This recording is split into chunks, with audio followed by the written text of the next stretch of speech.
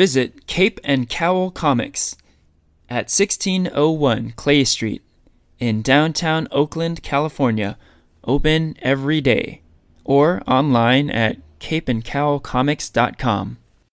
Welcome to the Cape and Cowl Comics podcast, where we talk comics and comics culture. I am Henry Liu, and today I am joined by Cape and Cowl Comics owner, Eitan Manhoff. What's up, Henry? What's up? And the man simply known as Ranier. What up? How's it going, guys? Good.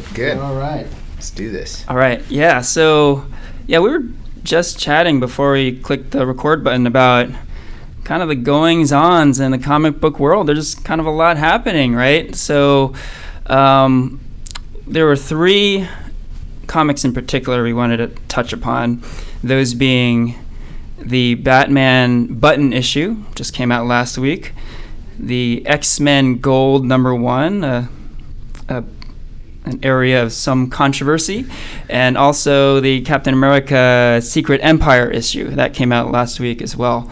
So Eitan, you want to start here about your thoughts on these books? Sure, yeah. So first is Batman 21. That kicked off the 4-part Button storyline, which goes back and forth between Batman and Flash. It was Batman Flash for 4 issues.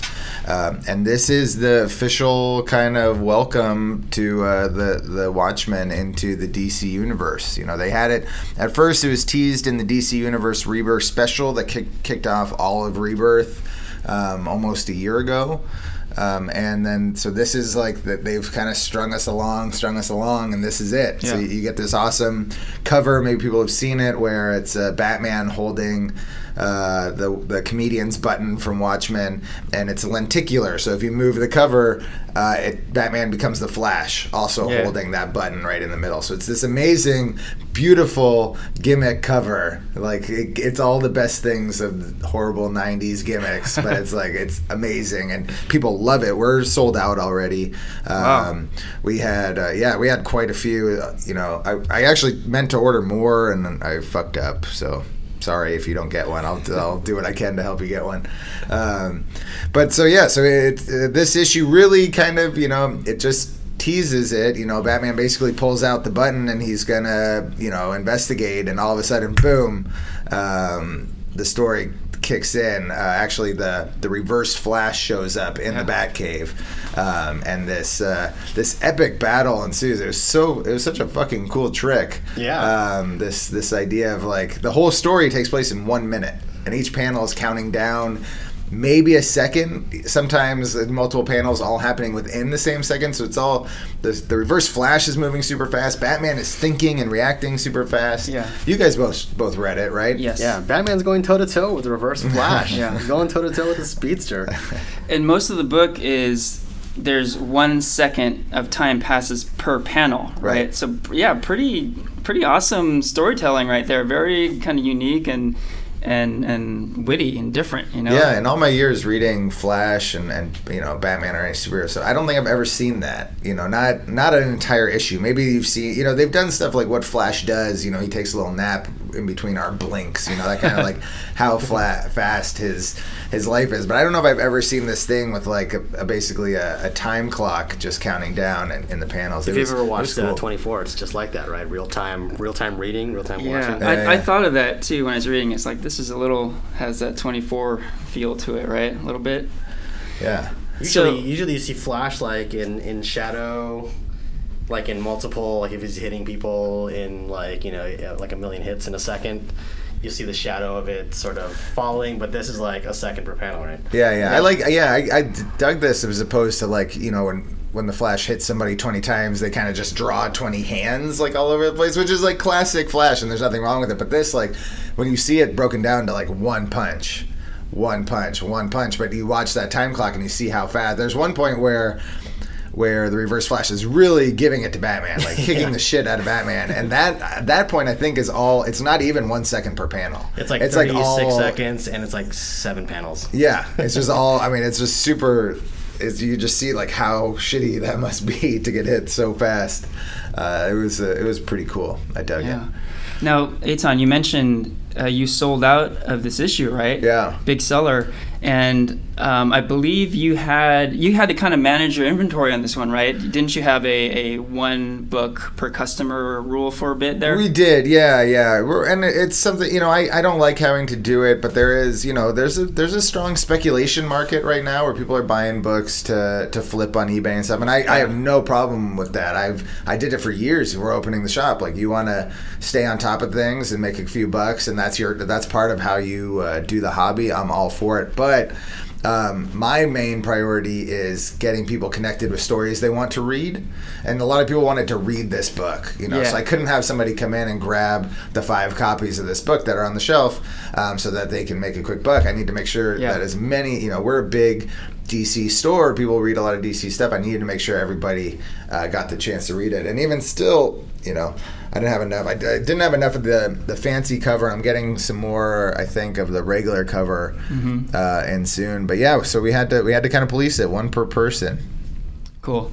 Now, Ranier, when you came back from the store last week, you walked away with multiple versions of this book. So, which makes me think, did you force Eitan to sell you, to break his own rule, essentially, to get more variant covers here? Explain yourself. I pretty much robbed his store last Wednesday morning. I had a gun to his head.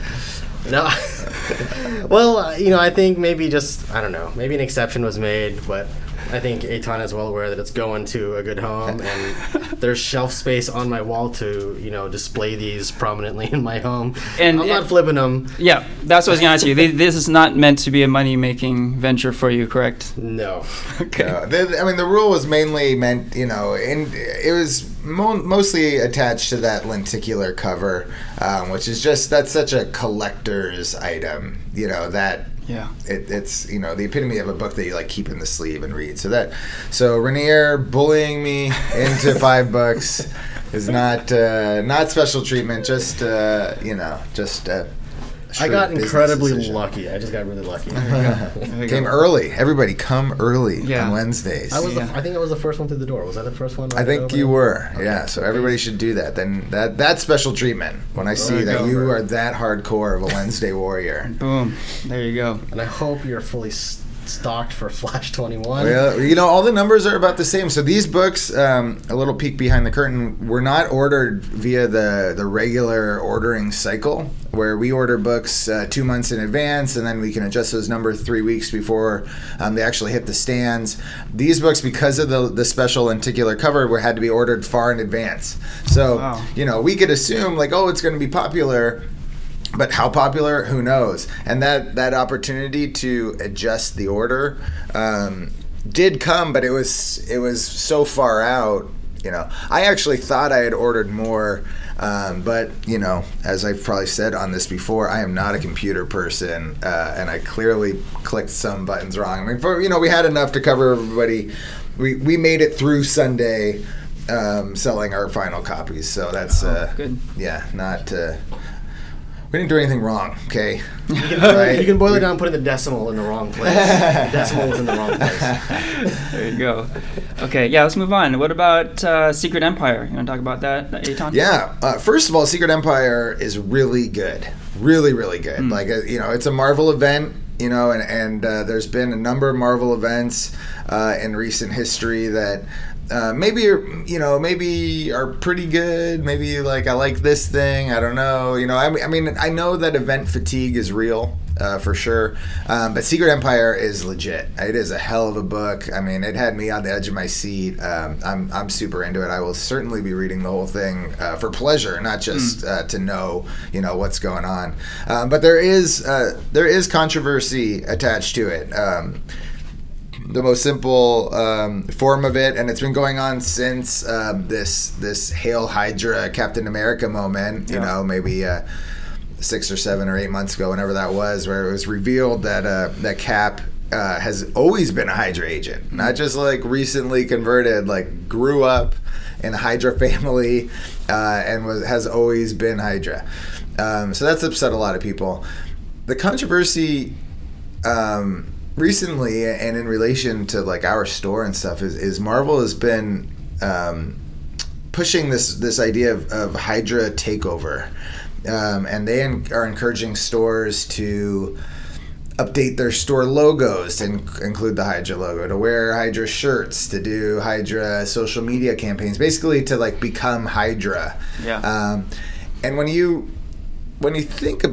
stop and pause about what they're asking, they're kind of asking for a Nazi takeover, right? Yeah. I mean, I'm not the deepest Marvel, maniac, but I've always kind of made that association. Now, I think fans kind of separate it out a little bit because you do see a lot of people with like the Hydra t-shirts, Hydra hats, Hydra stickers, and people that I know have nothing even close to like Nazi feelings or racist feelings or whatever, but it's just kind of like rooting for the bad guy. But when you think about what it means, and especially in terms of like Captain America and what they've done with this story and how he was a secret agent in World War II and blah blah blah, like we are touching, we're at least brushing against like Nazism here. A little bit. So I'm very like, I don't discredit any store that's like getting into it and having fun with promoting this book and getting fans on. But you're not going to see a cape and cowl logo with a Hydra symbol worked into it. I'm not going to be wearing a Hydra t-shirt. You think the intention is to create this controversy? No. I mean, from what I've seen behind the curtain, and because I'm in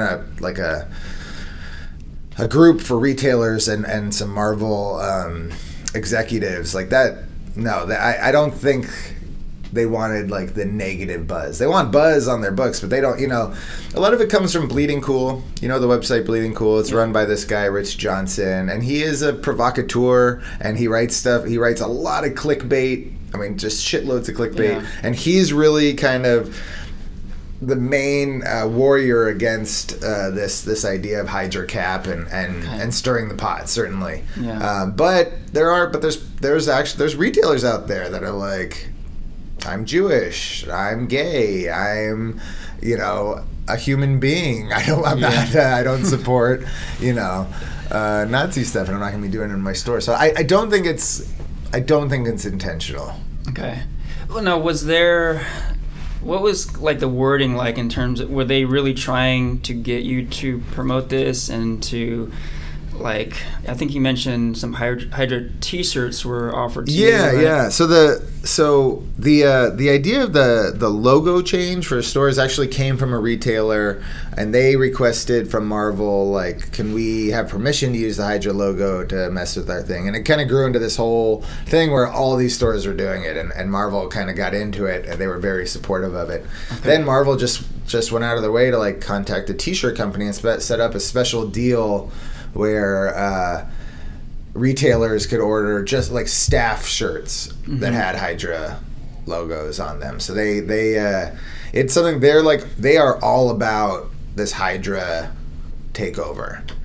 Yeah, it's a big deal for them. I mean, it's part of this story is all about Cap, basically revealing himself as not just a Hydra agent, like the leader of Hydra, who is now taking over the world. Dang. I'm curious. So if you were to take a stance and say, no, I'm not doing it, what, are there any repercussions for doing that?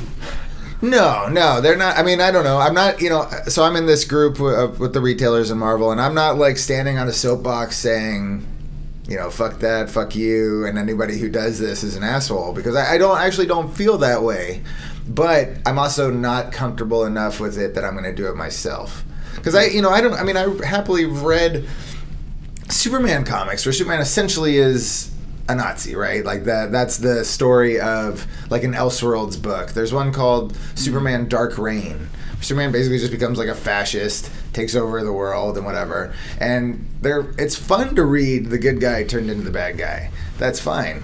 But that doesn't mean I'm going to like brand my store with like the Superman logo SS, which is what they use in that story. Or I'm going to, have, Superman SS logos all over my Facebook page. Or like, I will read the story. Like I said, I really like Secret Empire. Like, I really like it. I think it's great. And I want a lot of people to read it because I think they'll like it. And I think it's going to be a fun ride.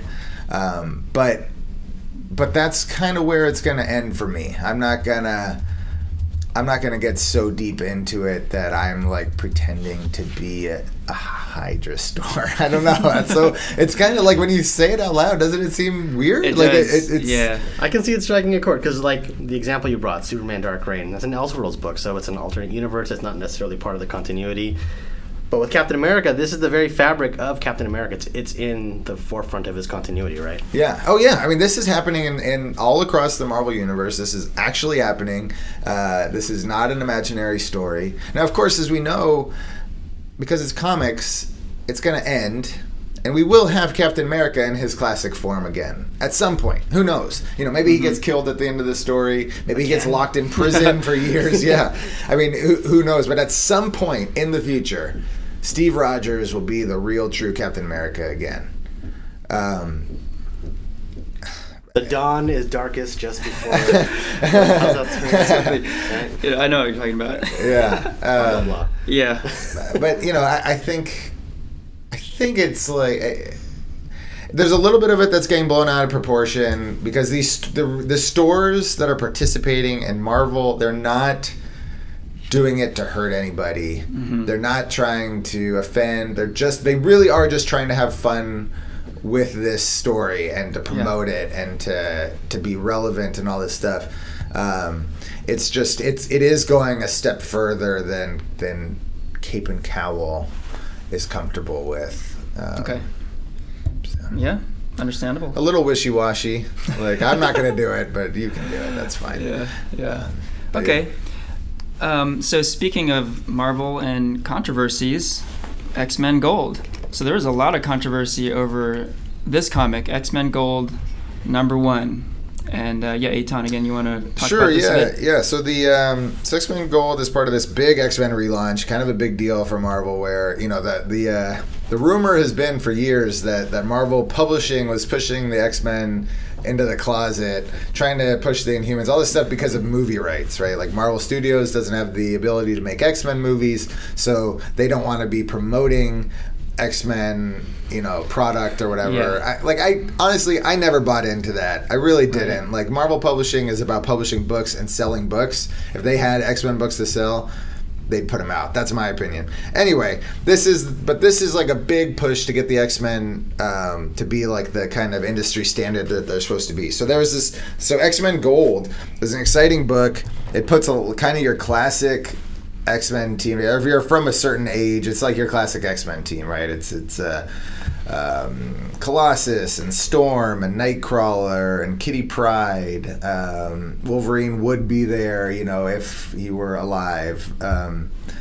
Is Old Man Logan? No, Old Man Logan is there. He is. Right? Yeah, he is. Yeah. He's on the team. Right, and then Jean Grey's daughter, Scott and Jean's daughter, is there, kind of representing Scott, I guess, right. Cyclops.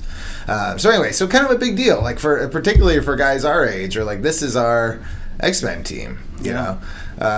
So anyway, the artist for this book, to get down to it, is Indonesian, and he's Muslim, and he leans towards the more radical ideals. As it turns out. Yeah, and what he did is he snuck some little subliminal messages into the art. Yeah. Little things like Quran passages that can be interpreted to mean, Muslims shouldn't be working side by side with Jews and Christians, and there was this not so subtle when you look at it.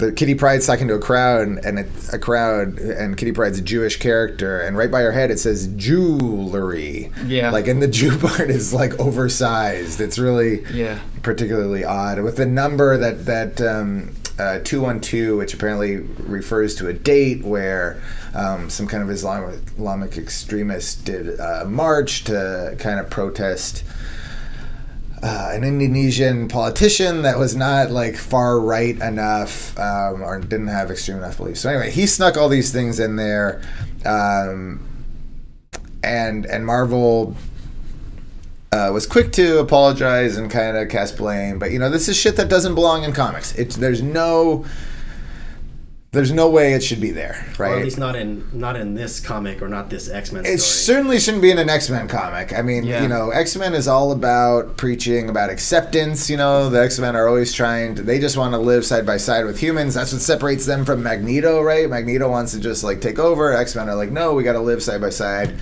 and in peace, and everybody's the same. And so to have this stuff that says everybody's not the same, and in fact these people are worse, and it just doesn't fit in X-Men. And at first I wrestled with it for 30 fucking seconds, and I was thinking, when people sneak politics that I agree with into comics, I usually don't have a problem with it. So as this guy has politics that I don't agree with, why does that bother me so much? And I think it's not really politics. There's a politician involved with one of these numbers that he alludes to, but really this is a prejudice that this guy is exhibiting and putting it on to other characters. One of this Quran passage that again can be interpreted this way is on Colossus's T-shirt in a panel. So you're saying that Colossus feels this way. The artist is saying that. Yeah, that doesn't make any sense at all. It doesn't fit the characters. It doesn't fit the story. If there was an extremist Muslim character in the comic, okay, at least maybe it fits the story, but it doesn't make any sense whatsoever in this context, right? No. I mean, And it's being backdoored in. It's being snuck in. Like you say, it's not on a guy who shares these beliefs, and the beliefs aren't being set out there. It's just this wink, wink. Look what I snuck into a comic that just sold 100,000+ copies. And is going to be in the hands of all these people. So Marvel is reprinting the book without all that stuff. So there's a big buzz around the first printing. It's collectible. Blah blah blah. But and then the artist has since been fired. I believe his art is still in the issue that comes out tomorrow. I mean, they must have 2 or 3 issues in the can before they can change the artist. So, kind of heavy. It's too bad too because the comic's fun, and it's good to have the X-Men back. Front and center again. Yeah, and when Ranier, when you and I heard about it, there was this kind of buzz about there's this. First printing issue 1 could be this valuable comic, Yeah, get it while you can. The headlines were X-Men Gold #1 pulled from the shelves, and that's not really what happened, right? Basically, they're saying, like Eitan, like you were saying, the second printing would not have this stuff.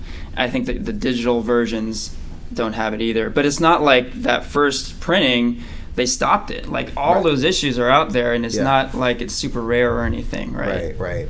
Yeah, maybe whatever issues they had, back at the warehouse, probably Marvel asked the Diamond to pulp or whatever. But yeah, there's plenty of them out there. We'll see how just as in terms of collectability, if it has long-term collectability, I'm not totally sure. We at the store we're starting to get into CGC and graded books, and we had the 1 in 50 variant for this book, and I was thinking, hot book, I could send that off, I could make a few bucks, and I ultimately decided no, let's just get it out of here for the let's just slap a price tag on it where it'll sell, where we'll again, it's hard. We have to take care of the store. We have to get the money where we can, when we can. Mm-hmm. So we just put it out for a price we thought could sell. It sold. It's gone. Great. And you're free from it. And I'm free, and I don't have to worry about it anymore. And I will have the second print, which I encourage everybody to read. And don't worry that you're not getting this more collectible first print. Just read it as a fun X-Men book. Know that this happened. Yeah. And maybe read about it and be educated about this guy's beliefs and the counter beliefs. Yeah. There you go. All right. So on to, more fun discussion. This past weekend was the Silicon Valley Comic-Con in San Jose. All 3 of us did attend. And I'd love to get your guys' thoughts on your experiences and how it all went. This is the second annual Silicon Valley Comic-Con. Last year was the first one. And which we attended. We did. Yeah, Ranier, you and I, we went last year. And actually, this is it's a new con, but it actually spawned from the Big Wow, right? Isn't that right? Used to be the Big Wow? Yeah. And that in itself was something else too, right? Wasn't that SuperCon or something like that? Do you remember? SuperCon, I think, was back in the day in the East Bay. Yeah, SuperCon started in Hayward. SuperCon started in like it was one of those little like Centennial Hall. It's like one of those little one-room shows that we all remember so fondly. Just one square with a bunch of tables around it. And then it eventually moved to San Jose and became Big Wow. And then after a few years, it was Steve Wozniak came in for whatever reason and bought Big Wow and turned it into Silicon Valley Comic Con and made it this like tech/comic convention. Yeah. Now, Eitan, you had a booth at Silicon Valley Comic Con. Tell us about that. We did, yeah. So this is the first. This is the first big show I've ever done. I've only ever done little kind of local, not rinky-dink shows, but little ones, little one-day things. So this was the first kind of big thing, big attendance. And it was an interesting experience. I feel like it brought up more questions than it answered for me and for the store and for, just from a business perspective. We kind of brought like some stock to blow out, and our main priority was just like to hand out flyers, let people know that we exist, and we accomplished that. And there were people who were like, I live in Oakland, how do I not know you're there? And I'm like, I don't know. If I was somebody who goes to a comic convention and I found out that there was a comic book store in my town that I didn't know about for the last year and a half, I would be like, I would drop to my knees. I'd be like, how? Yeah. Why, Lord? Why have you not told me about this store? So we did that, and we had some stock that we blew out, and we sold some wall books, and just kind of a mix. We just kind of wanted to represent ourselves, which I think like we did. We let people know we exist. We represented ourselves well by just being nice to people and like cool and pleasant. I like to think, but like. At the end of the day, it was just a booth with some. You guys saw it. It was just a booth with some tables and a banner. And it just looked like a Comic-Con booth for selling comics. And there's nothing wrong with that. But like that's not necessarily the Cape and Cowell way, right? Like when you walk into Cape and Cowell Comics, like it's got a different look, it's got a different feel, it's open, it's inviting, it's all this stuff and so now I'm thinking, like, if I do a big show, I got to recreate that in some way, Like, maybe I won't be, like, blowing out the dollar books or half-off trades or selling vintage comics, but at least I'll be kind of showing people who we are, So I'm like wrestling. Like, do I need to get some custom fucking booth built? Do I need to like recreate the comics wall? And Are there any rules? Are there any rules or restrictions regarding that? Regarding how creative you want to be with your booth? Not really. You just got to fit into your space. I mean, you can buy power for it. You can kind of juice it up however you want, but I'm not going to buy one of these mega booths, right? I'm not going to get 6 booths put into one. So I'm really thinking about like how do you fit in this 10 by 10 space, and how do we represent the store, or do we just not represent the store? Do we just like we're Cape and Cowell Comics, we exist, come and see us, and then here's just some fucking comics you can buy that, So it's.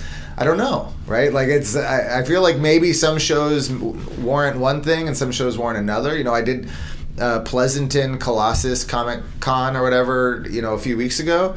There would be no reason to drag out some big, giant, fancy, like light up booth. Yeah. Like people would just kind of want to dig through boxes and have fun or whatever. A Silicon Valley Comic Con where people are spending days walking through and walking by booths and whatever, and it's kind of more about the experience of being at the con. Like maybe that's where you kind of try and really stand out and kind of people are like, what is that? Right.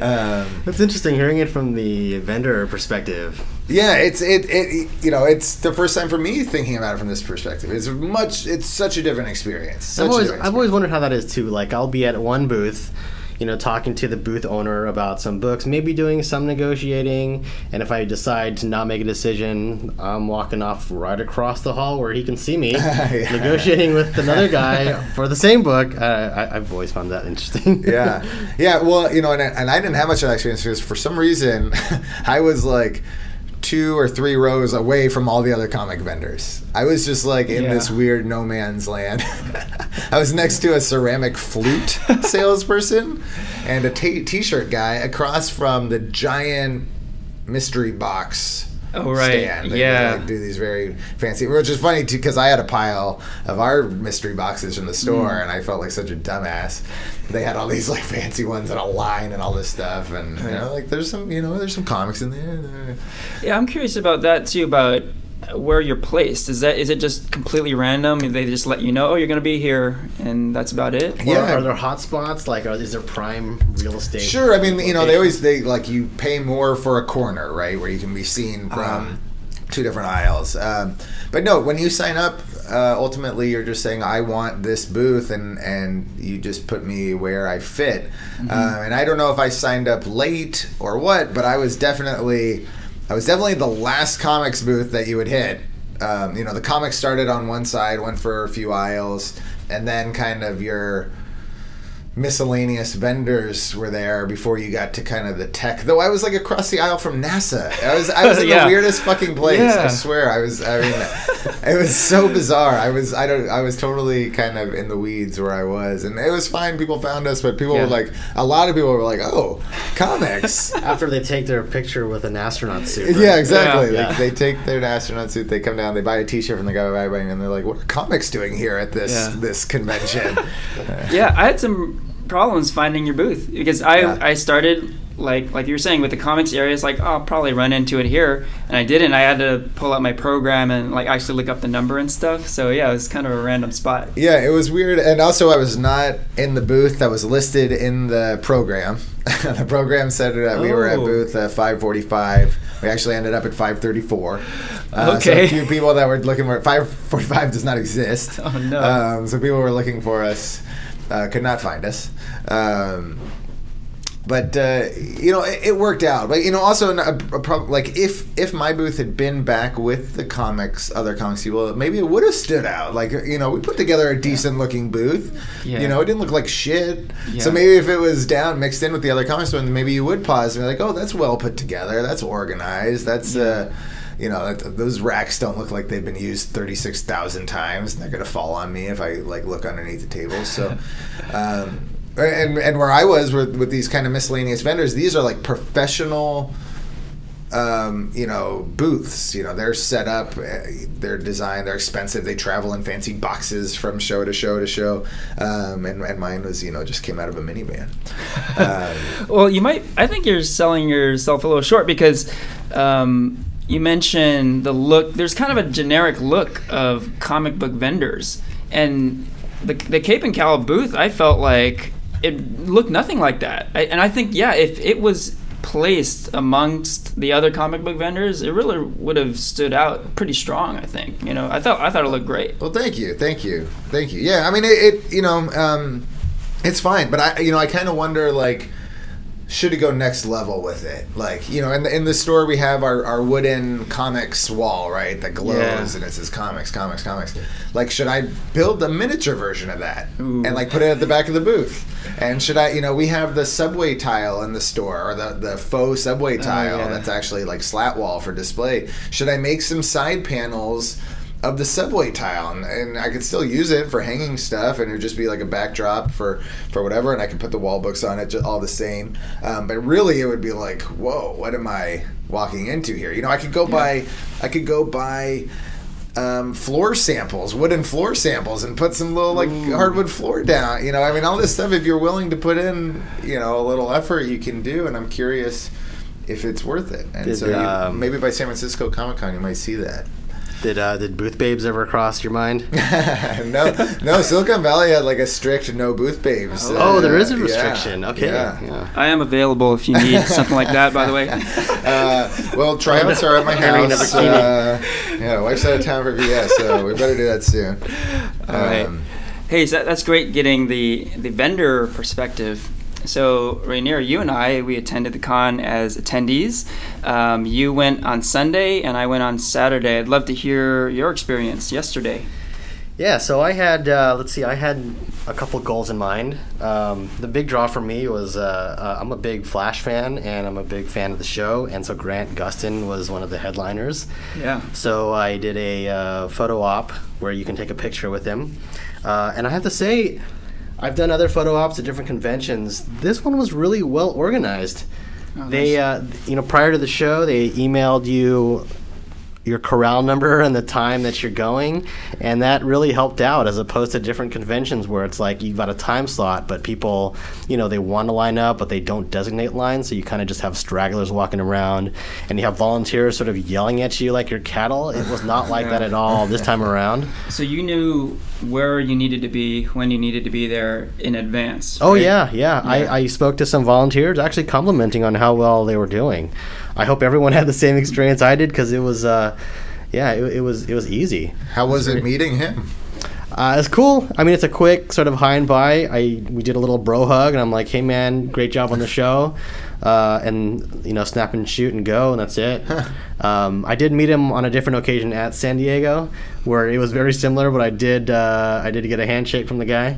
But yeah, it's almost comparable to a DMV picture, really. Oh, yeah. But it's something you can cherish forever. Absolutely, yeah. But it started out, I went with our coworker here, Ranier. Yeah. Shout out to Ranier.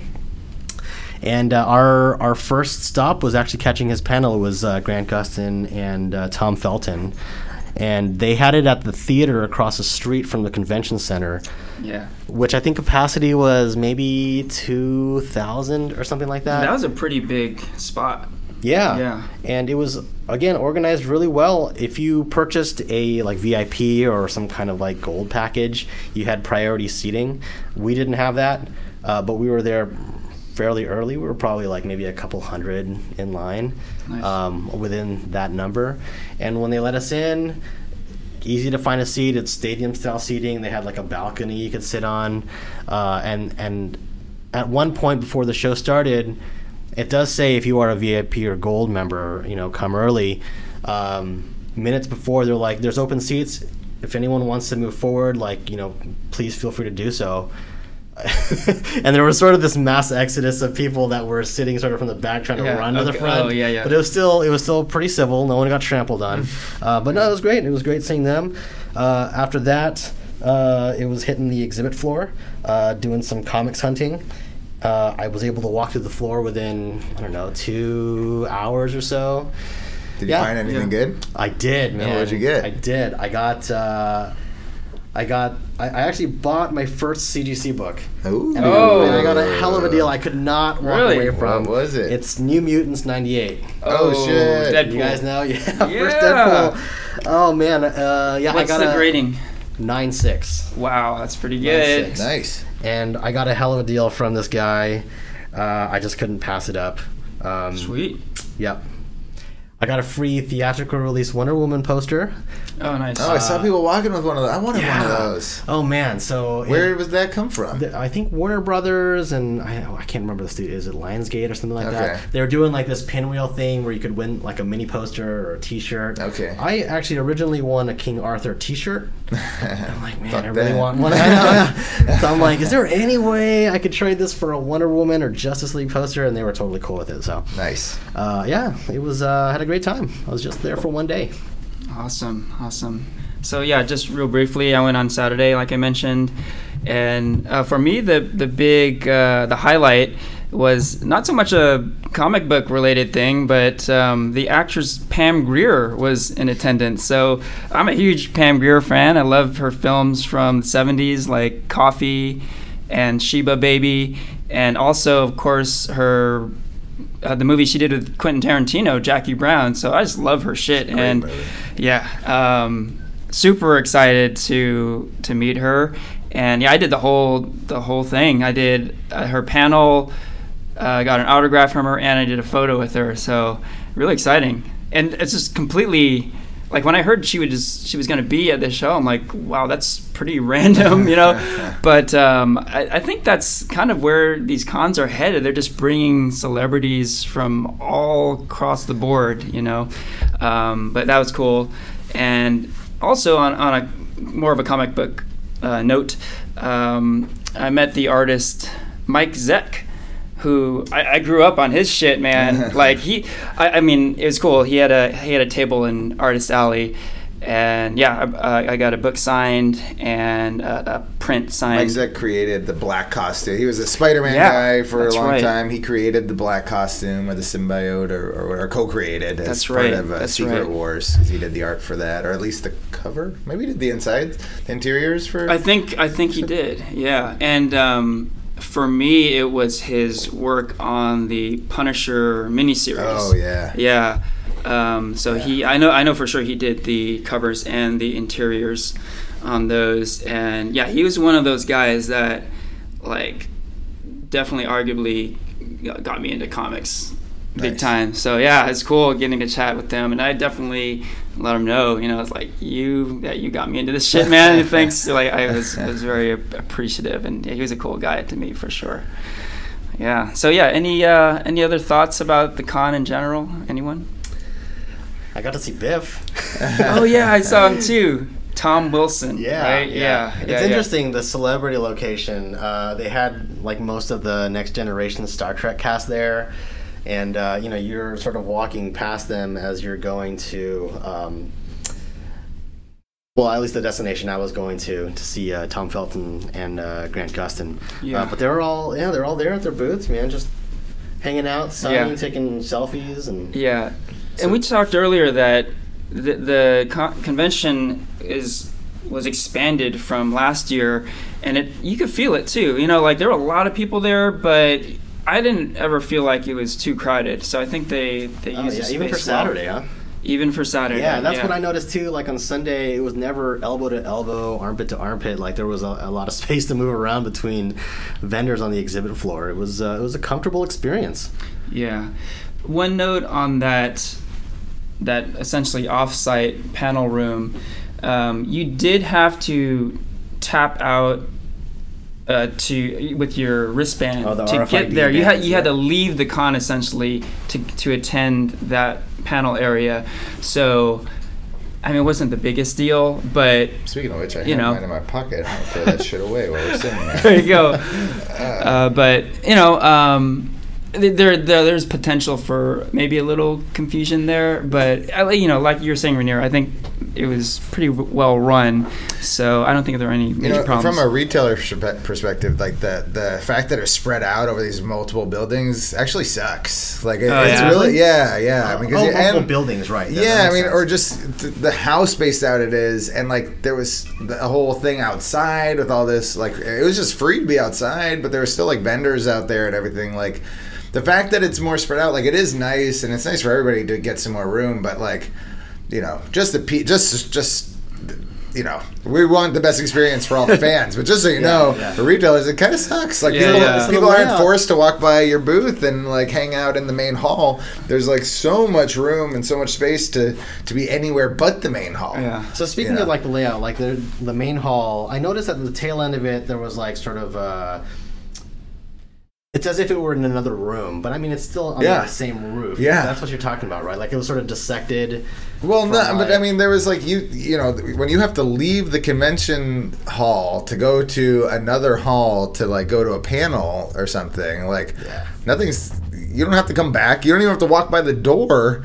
That might lure you to come back. But yes, what you're talking about was like, I would have been fucking pissed if I was in that room. It looked like some fucking add-on. It was strange, yeah. It had some tiny door to get in there, and then inside there's like another 30 fucking people selling shit. I would have been fucking furious. Like, are you kidding me?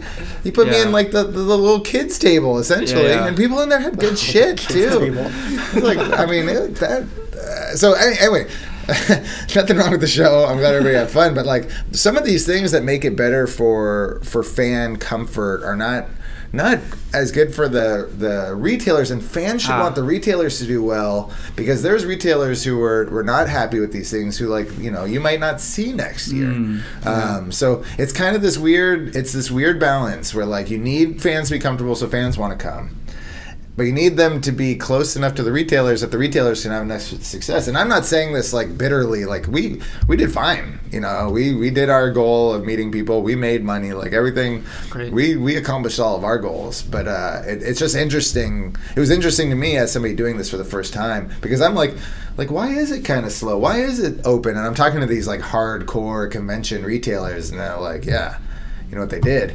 They fucked us. I'm like, oh, really? I've always wondered about that. Like at WonderCon, when it was in Oakland and when it was in San Francisco, I'd always remember there'd be a part where there's an area that's roped off that's completely unused, and I've always wondered, like, why wouldn't they open that up to help with capacity? And so that's part of the strategy. They want to keep people, you want to, like I said, you want to at least make people walk by the room with all the vendors in it. But they had vendors everywhere, so that if you were walking by vendors for sure. You just might not have been in the main hall.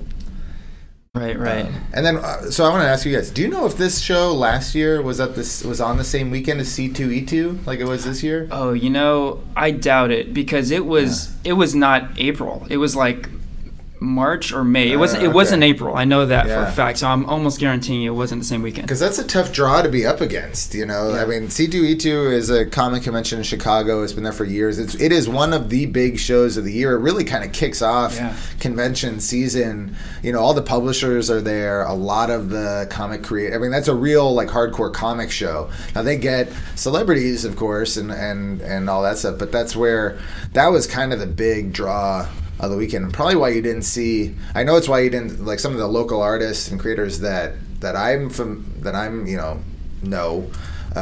weren't here, even though they could have just driven to and from whatever. They all flew to Chicago, so it was kind of unfortunate timing. That in some sense. So I hope that it's better for them to be like one weekend after another. I think C2E2 last year was in March. It looks like. Oh. And I think Silicon was still April. It was later. I'm almost guaranteeing it was like May or something. Yeah. So okay, that's just interesting. I was just curious about it, because I was just all this news broke at C2E2, all this stuff, and I mean Silicon Valley was still a great show. And I'm not like I'm just curious. Yeah, and it is cool that Ranier, you mentioned WonderCon. WonderCon is no longer in the Bay Area. Hasn't been for years now, and the Bay Area has really been missing a big convention like this. And it's pretty nice to see that it's back. This is a big time convention. And I think San Francisco Comic-Con, which is coming up in September, it's obviously grown a lot because it's moving out of the Hyatt into the Moscone Center. Oh, really? So that's grown. That automatically lets you know it's grown in a big way. Yeah.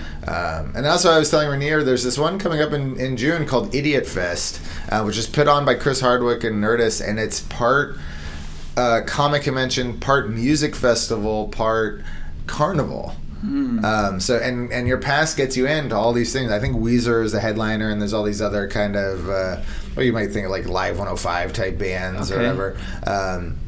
And then there will be major publishers there. Image will be there. Oni, Dark Horse. I don't know if DC and Marvel are there. And then there will be retailers. And then there's going to be like carnival games and fucking rides and shit. It's going to be crazy. And I'm pretty sure it's like a $50 ticket. I don't know. I'm stoked. We have a booth there, and I'm excited. But I'm excited to just check out. I hope I can hear the music from where my booth is. I could just like bring I'm just curious who the attendees. I mean, it's going to be across the board. Got music fans and comic fans and all kinds. Yeah, I think it is going to be a broad spectrum. But they've got like if you check it out, they've got some big name guests and stuff coming. I think it's going to be pretty sweet. Awesome. Okay, moving on.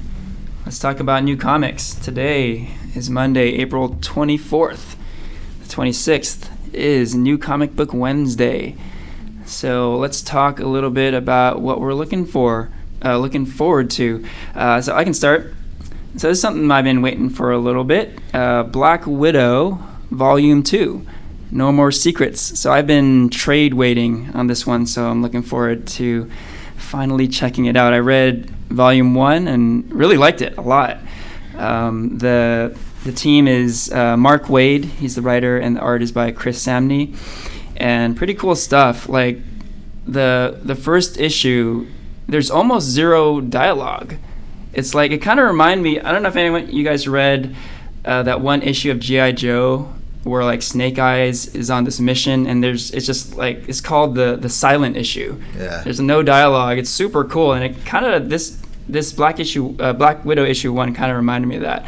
And I was hooked. Like, once I read that, I was like, shit, I'm in, man. Yeah, volume 2 coming out Wednesday. Looking forward to it. Ranier, you want to go? Yeah, let's go down the list. Batman, The Shadow #1. It's a crossover between The Shadow and Batman. It's written by Scott Snyder, or co-written by Scott Snyder, with this really sweet artist, Rismo or something. Rizzo? Not Rizzo, not like Rizzo from 100 Bullets or whatever. But I think, well, maybe it's spelled the same way, but it's not who most people would think of if you said Rizzo. I thought there was an M in it, but anyway, looks killer. Flash 21, Eitan, I'm going to be the first one in your shop to pick up all the covers. Now, real quick on that, is this like Button story 2 of 2? Like, this is part 2 of 4. Oh, 2 of 4. Yeah, okay. It also has the lenticular cover and the regular covers, but it does have the sweet moving cover. Okay. And are 3 and 4 not Batman and Flash comics? No, it goes Batman, Flash, Batman, Flash. Ah, okay. Yeah. Cool. All right, sorry. Go ahead, Ranier. What if Batman inherits Flash's power? Can you imagine? What if they've been the same guy this whole time? The entire time? Flash is so fast. Blown. The world would be saved if Batman had Flash's power. That'd be sweet. Justice League 5. And let's see what else. I think Mother Panic hits this week as well, right? I'm not sure. Yeah, Mother Panic #6 and Commando Challenge #4. That's what I'm looking forward to. Oh, and Teen Titans 7. It's got a cool cover with, is it King Shark? I think it's got sort of this Jaws throwback feel to it, where you have King Shark looking up at the Teen Titans. It looks pretty awesome. I think I'm just getting it really for the cover. But awesome. Nice. Yeah, I've got a few. I guess these are in kind of alphabetical order because I was just going through the invoice for the week. But Aliens Dead Orbit, James Stocco, who's a really awesome modern artist. He does super high detailed, like with all kinds of crazy shit going on. He's doing an alien story that just looks awesome. And I don't even really read Aliens comics, but I tend to read James Stocco comics because his shit's so interesting and different. I'm also looking forward to Batman in the Shadow. Bitch Planet 10 finally comes. Fucking feels like years after issue 9. This should wrap up the second story arc for Bitch Planet, which a lot of people have been waiting for the second trade to come out. So that's cool. Flash 21, like you said, that's a big deal. Henry, I'm fucking shocked that you didn't bring up Kill or Be Killed #8. The only reason I didn't is that every time a fucking new Kill or Be Killed issue comes out, I mention it. So I was like, people are probably tired of hearing it. That's your fucking job. You're supposed to tell the world, and of course the entire world is listening. There you go. Fuck yeah. Kill or Be Killed. Say hello to the world. Brubaker Phillips. on a break. He's on a break. Kill or Be Killed 8's here. Nom-Wolf, #1, of course, is from Albatross, and we're having a big signing. We're flying the writer out. Fabian Rangel Jr. is the writer of Nom-Wolf and the writer of Space Riders, and Helena Crash, and all these other fucking awesome books. One of my favorite writers right now is coming out from Texas for like 8 hours to sign at the store. Nice. And he'll be joined by Logan Farber, who is local, and he's the artist on Nom-Wolf, and it's fucking awesome. And this book is about werewolves during the Vietnam War. So we will have an actual, real live werewolf in the store that you can take pictures with. Nice. We have free prints for everybody who buys the book. We have a free sticker for everybody who buys the book, designed by Logan. The sticker is exclusive to the store. So everybody should come out to that. It's April 26th. They'll be signing officially from 4 to 7, though they may be kind of kicking it in the store for a while before that. Also, Old Guard #3 from Image. This book is awesome. It's about immortal mercenaries who have just been exposed to the world that nobody knew that they existed, and now everyone does. Saga Deluxe Book 2 comes out. So that's the hardcover saga. If you've read... the first one has the first 3 volumes in it. This has the second 3. It looks beautiful. There's Nothing There, #1, is a new Black Mask book. Again, Henry, like, I feel like you're sleeping on the job here because you're supposed to tell the world when new Black Mask comics come. And I was supposed to say, of course. I was left it off my fucking list. Same with Kill or Be Killed. Anyway, There's Nothing There, #1, is a new Black Mask book, and it's actually written by the co-writer, who gets absolutely zero credit for co-writing We Can Never Go Home. But he wrote it with Matt Rosenberg. Everybody loves this book. Matt Rosenberg has gone on to become a big star. I got a question for you, Eitan. Yeah. Where do we find the releases of Black Mask issues? Because it's not on Previews World. Where's the best place to look? It's not on Previews World? I see it. Should. Well, I don't know. Yeah, good question. Black Mask is a fucking mystery. A riddle wrapped in an enigma. Hidden under a rock. Buy your books today. Lastly, real quick, all the new X books dropped this week. Issue 2 of Weapon X, X-Men Gold, and X-Men Blue all come this week, and they're all super fun. And we still have issue 1 of Blue and Weapon X if you want to get started when issue 2 comes tomorrow. So lots of good shit this week. Awesome.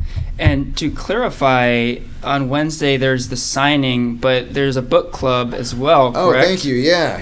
After the signing, starting at 8 o'clock, we have our Space Riders book club. So Fabian's going to hang out if he can stay awake.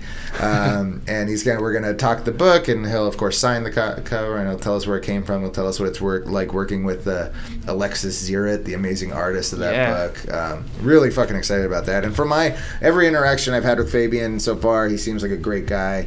I think he's going to be cool to hang out with. Cool. I'll be there. Ranier, you're going to be there too, right? There, yep. I think James will be coming. I let him borrow my first trade. Oh, nice. Fuck yeah. Yeah. Nice. Spread the word. All right. And with that, we can wrap up the episode. This is farewell from Eitan, Ranier, and Henry.